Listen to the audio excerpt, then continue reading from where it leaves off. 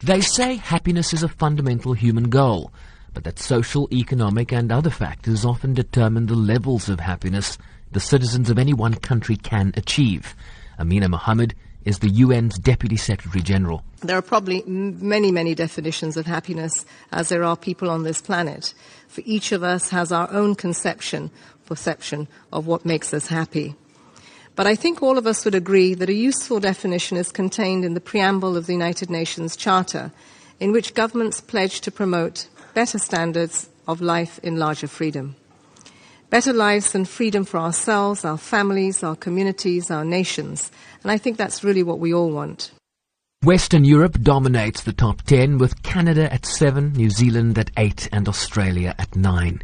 The United States is ranked the 14th happiest place, while South Africa finds itself at a lowly 101.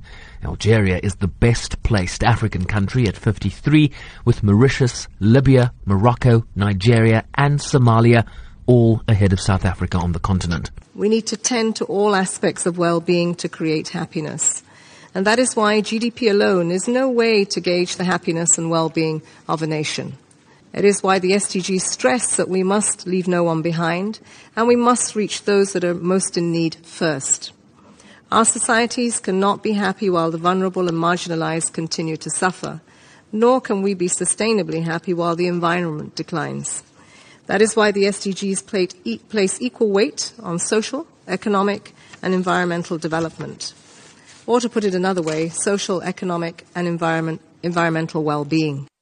Countries were not just scored on GDP per capita, but on several key factors such as life expectancy of individuals, social support, for example, having someone to rely on during times of hardship, trust as it relates to corruption in government and business, and freedoms, human rights, and so on. The struggle against extreme poverty displays... Minister of State for Happiness from the United Arab Emirates, Aoud Al-Rumi, believes that with the rise of unemployment, social ills and conflicts, striving for happiness becomes increasingly important. This is especially true in our region, where conflict, instability and intolerance are on the rise, taking their toll on human welfare and growth.